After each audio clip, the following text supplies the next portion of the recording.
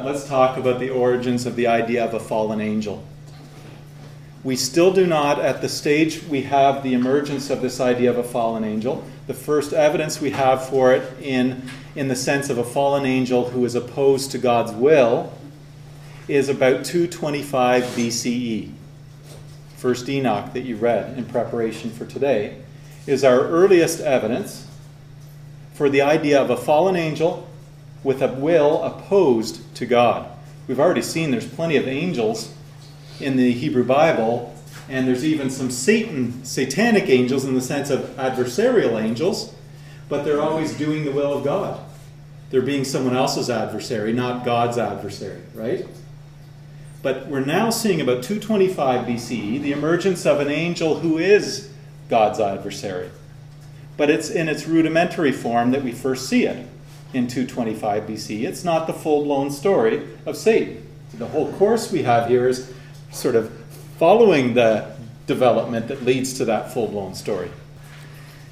It's within Jewish apocalypticism, within Judean apocalypticism, I'm arguing today, that the fallen angel opposed to God is born. Satan's origins are within Judean apocalypticism. Satan in the evil sense of an evil personified figure opposed to God.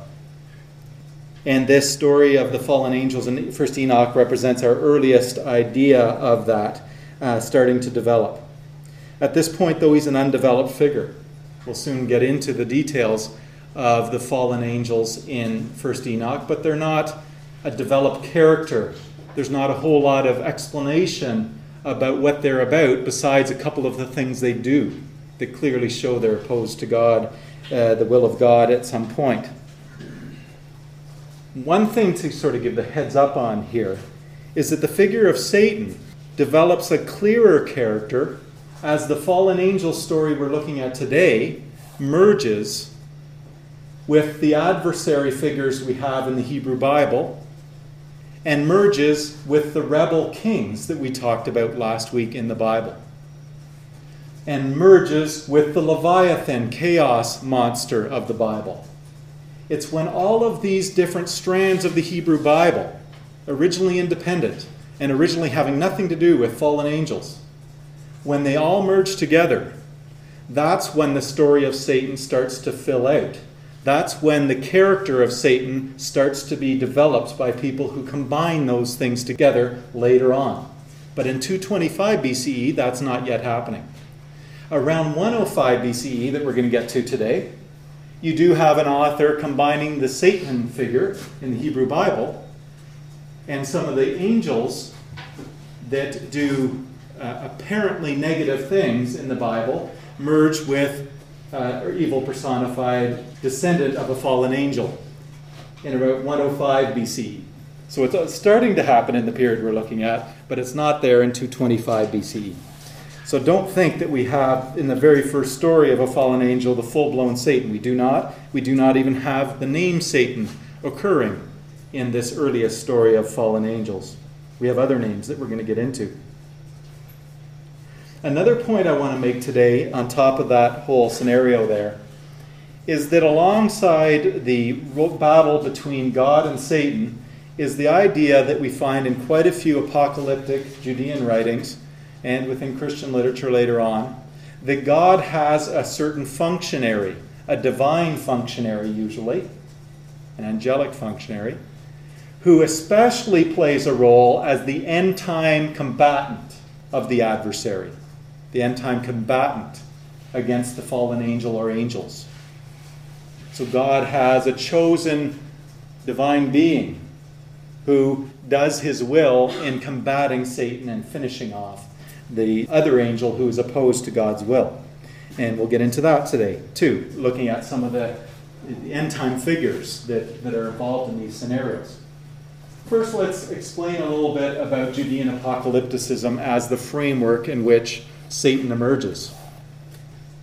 The apocalyptic worldview is a worldview that says we're living in an evil age. Remember that whole thing? Dominated by evil powers. There is an evil force fighting against God, named a variety of different things depending on which Judean apocalyptic thinker you talk to. And that although this seems like evil is winning the day, God has a plan, it's all predetermined, to bring the whole war to an end, defeat evil and evil personified, in order to wipe out evil, including evil human beings, and set up a perfect kingdom for the people that are on God's side. So that's the quick scenario, the quick picture of what we mean when we say an apocalyptic worldview. And we saw an early version of it in Zoroastrianism, and another of the earliest versions of this sort of apocalyptic worldview is Judean. It's within this first Enoch is the first example of this worldview. It's also the first example of the story of the fallen angels being developed in a particular way. In this worldview, there's several characteristics that are worth highlighting. First of all, people who think like this assume that God reveals things to special righteous people. And then they write up what God has revealed to them. That's the sort of writing you're reading here when you're reading 1 Enoch. A person who claims that God has shown them something, and they're writing about it. Within what they write about, what God revealed, and what God tells them, there's a thoroughgoing dualism. Almost everything's in terms of good versus evil, light versus darkness, evil people versus good people, evil angels versus good angels. There's the thoroughgoing dualism that's characteristic of this worldview. And Satan is at the heart of the apocalyptic worldview. Another way of putting it is, you wouldn't have apocalypticism at all without Satan. And within Judean culture, some Judeans are apocalyptic and believe in that scenario I just said. Some Judeans are not apocalyptic and couldn't care less about it. Right? It's not all Judeans, it's not all Jews who think apocalyptically in this period. Some of them do. Let's talk about this story of the fallen angels. First Enoch, the first few chapters, is actually an interpretation, isn't it, of a little tiny passage in Genesis. The book of Genesis, attributed to Moses, the first of the 5 books of Moses, has traditions within it that may well go back many, many, many centuries. However, the Pentateuch, as we have it, the first 5 books of Moses, including Genesis, were pulled together and reformulated and rewritten during the exilic period, most likely, during the 500s BCE. In Genesis, we have this one little story that becomes important later to the emergence of Satan. In Genesis, however, there are no indications of a Satan sort of figure at all. It's the interpretation of this passage that makes it significant for the emergence of Satan. In Genesis, it doesn't really have any significance at all to the story of Satan in Genesis itself. But let's look at the Genesis account so that we can see what First Enoch is embellishing. So in Genesis chapter 6, we're at the point where creation has already happened. You have the 2 different narratives about creation.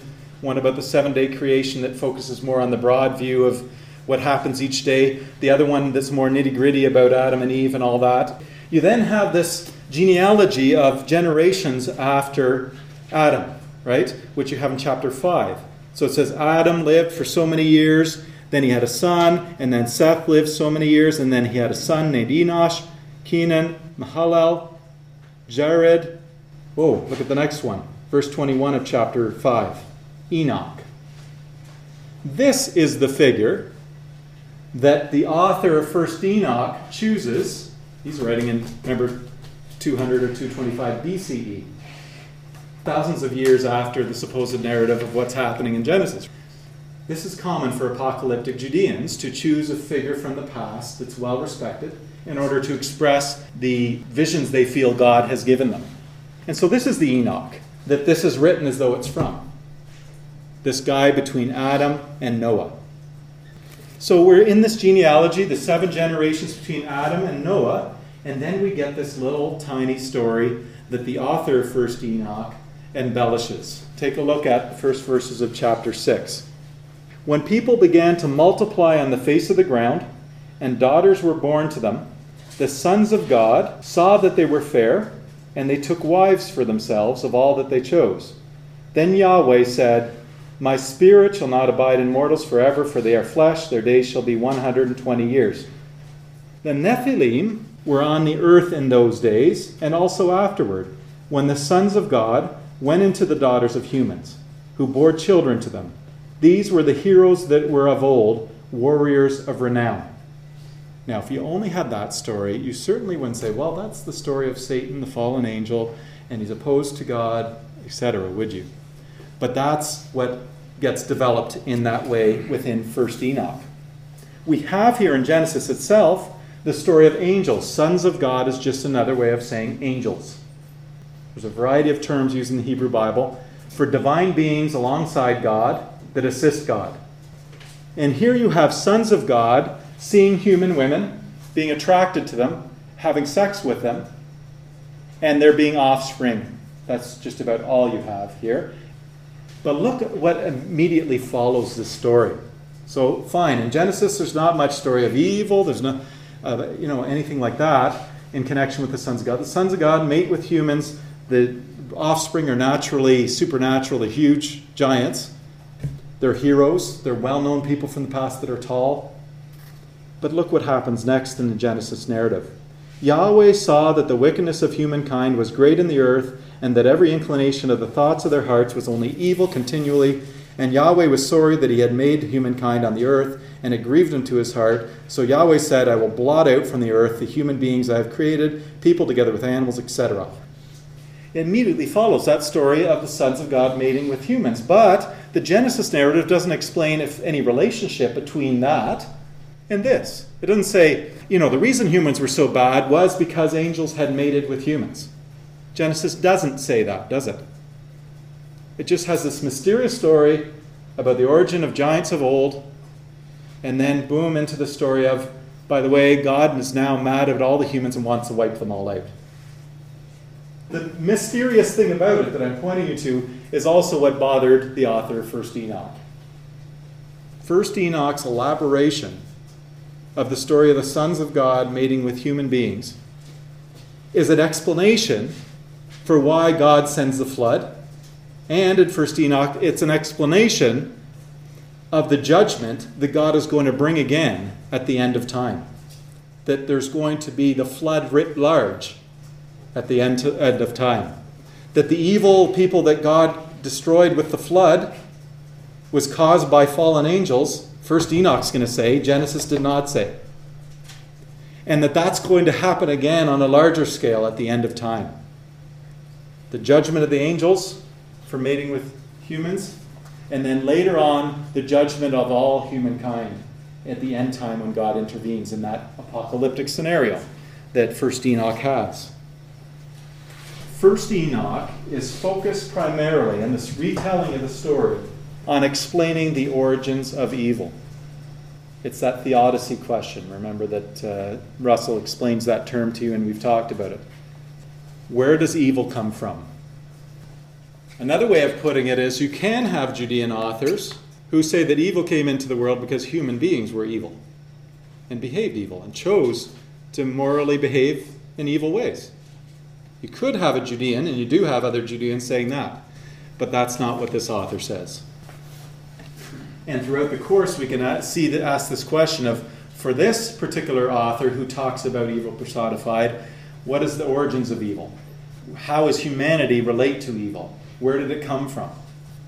More of the details we now need to get into in 1st Enoch to figure out how the fallen angel story becomes Satan's story.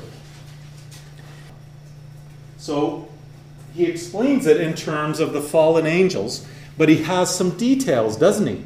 It's not just the story of sons of God, angels is another way of putting it, mating with humans. There are names he gives, aren't there? What are the key names that 1st Enoch talks about when he expands the story of the angels who leave heaven and go to earth to mate with humans?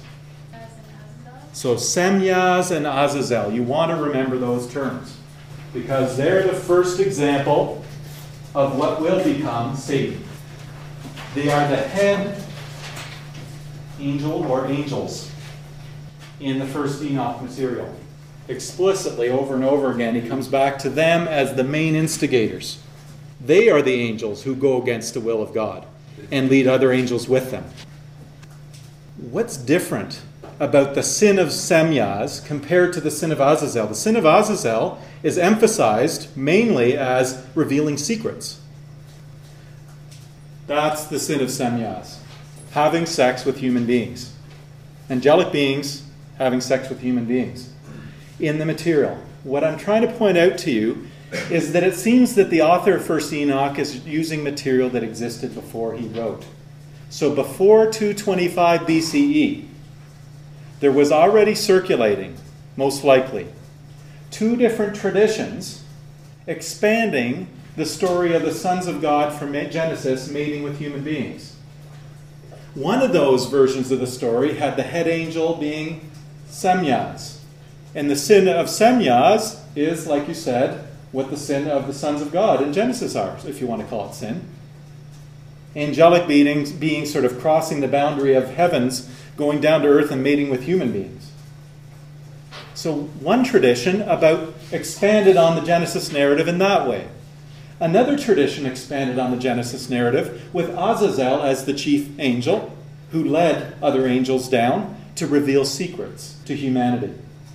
What Azazel and his angels reveal to humanity, they reveal secrets, but what is consistent about them? What are they really about? And how do they relate to introducing evil? What is evil is another way of putting it here in this author's view. Knowledge about something. What is the thing that you shouldn't have knowledge of? That if you have knowledge of it, you potentially will be evil. Being sexy and warfare. The two secrets that Azazel and his angels introduce to humanity, that is their downfall. That explains, in this narrative, why God felt that humanity was so evil that he had to blot out humanity entirely.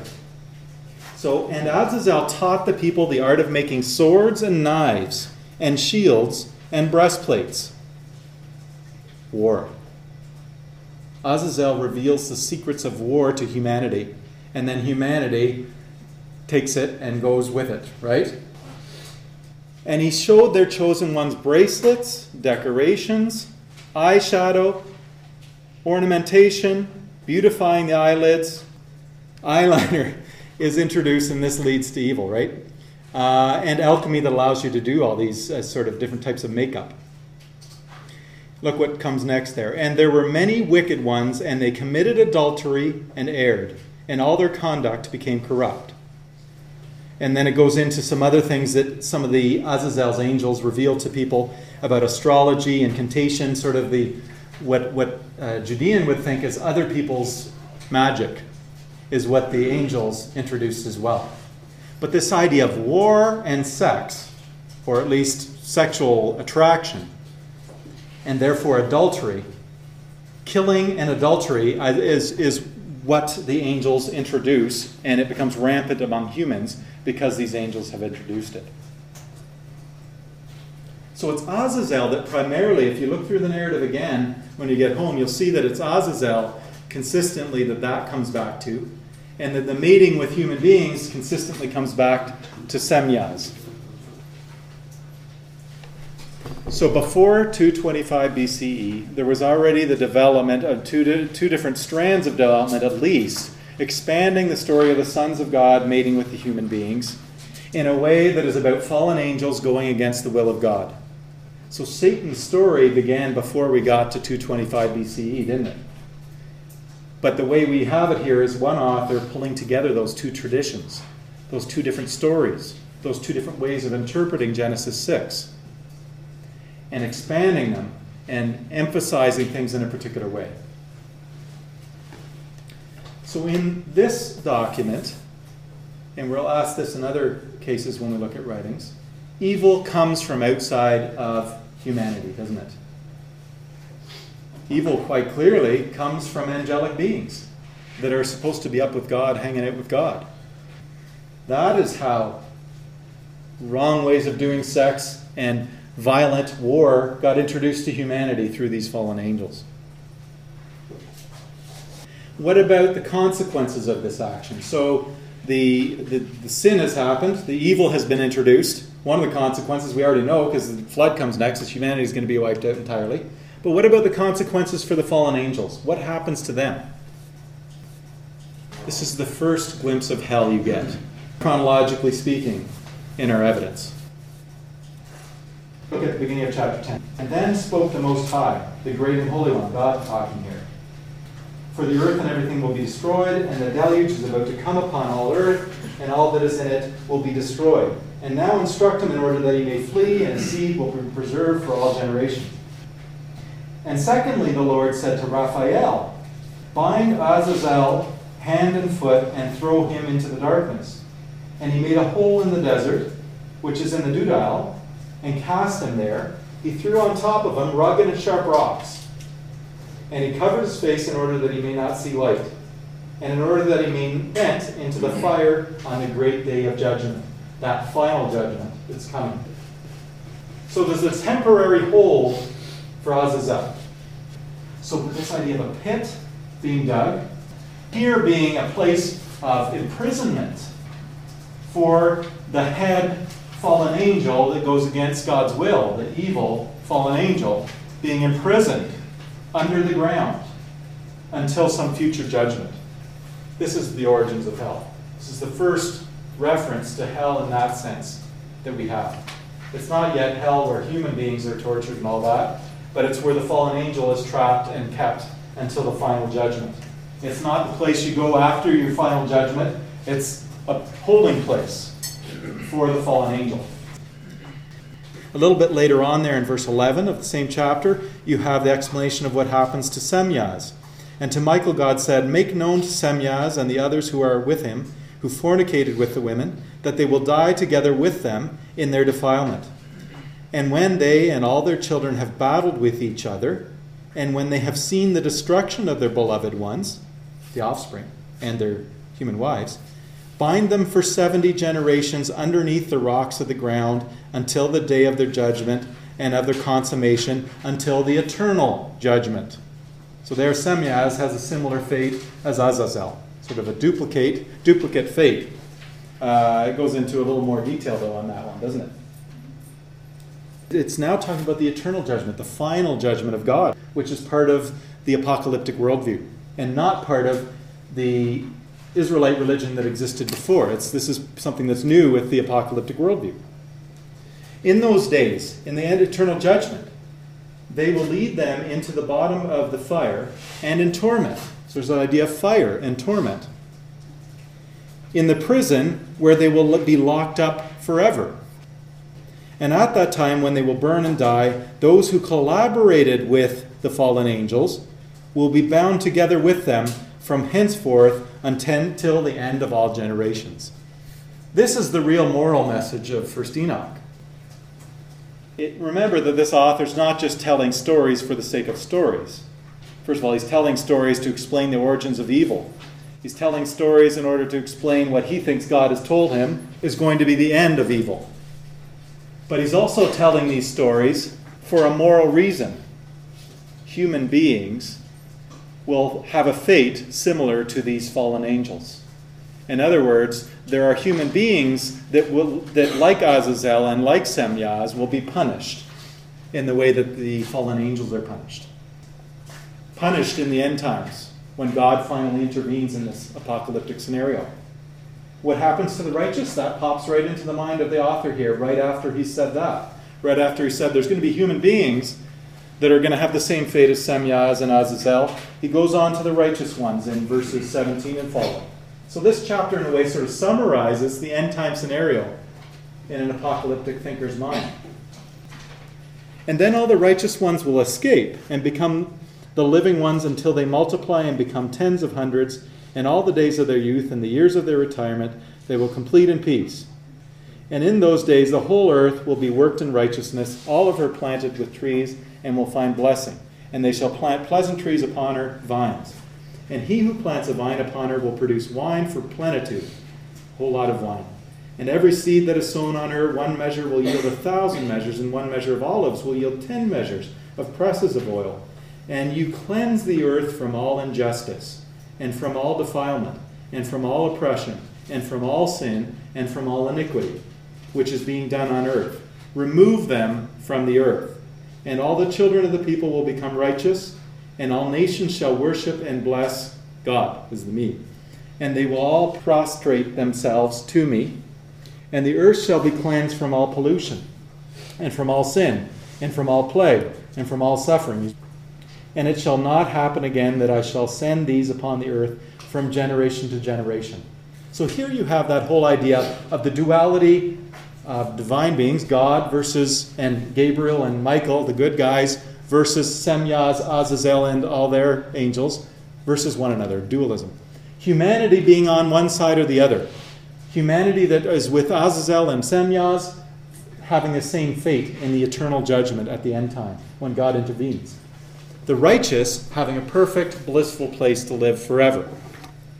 Heaven and hell in this form is born, as is Satan, within the Judean apocalyptic worldview. It's only emerging now. It's not something that's already everyone thinks. It's now beginning to emerge among some Judeans. The moral message of these visions is that humanity now, in Enoch's time, we're living in 225 when Enoch's writing to us. What about the offspring? So in the Genesis narrative, we already had the sons of God mating with humans, and there were offspring. It was vaguely expressed as Nephilim, warriors of old, those good old giants that were really good warriors in Genesis narrative. There's not much of a value judgment in Genesis, is there? What about how First Enoch develops that? Who are the offspring, and how does he express the story of what the offspring importance is? So this First Enoch explains that the offspring were giants, which may be similar to how Genesis was thinking of it. But then in First Enoch, but not in Genesis, they are the origins of demons, evil spirits. So what chapter are you in? So chapter 15 of First Enoch, verses are lines 8 and following. And so God, or the angel, is saying to Enoch, "But now the giants who are born from the union of spirits and the flesh shall be called evil spirits upon the earth, because their dwelling shall be upon the earth and inside the earth. Evil spirits," notice that inside the earth thing. The idea that somehow the ghosts of the giants, when they die, continue to do evil on the earth and under the earth, in the ground. Evil spirits have come out of their bodies, because from that day they were created from the holy ones, they became the watchers. Their first origin is the spiritual foundation. So they had origins as angelic beings, but they're sort of bastardized angels, right? They're human combined with angels. They will become evil upon the earth and shall be called evil spirits. The dwelling of the spiritual beings of heaven is in heaven, but the dwelling of the spirits of the earth, which are born upon the earth, is in the earth. The spirits of the giants oppress each other. They will corrupt, fall, be excited, and fall upon the earth, and cause sorrow. They eat no food, nor become thirsty, nor find obstacles. And these spirits shall rise up against the children of the people, and against the women, because they have proceeded forth from them. So the idea is the ghosts of the offspring become demons that continue to haunt us today in 225 BCE, when First Enoch is written to us. There are evil demons in the world who are still working evil among humanity in the mindset of this author. And he explains them as originating in the offspring of Azazel and Semyaz.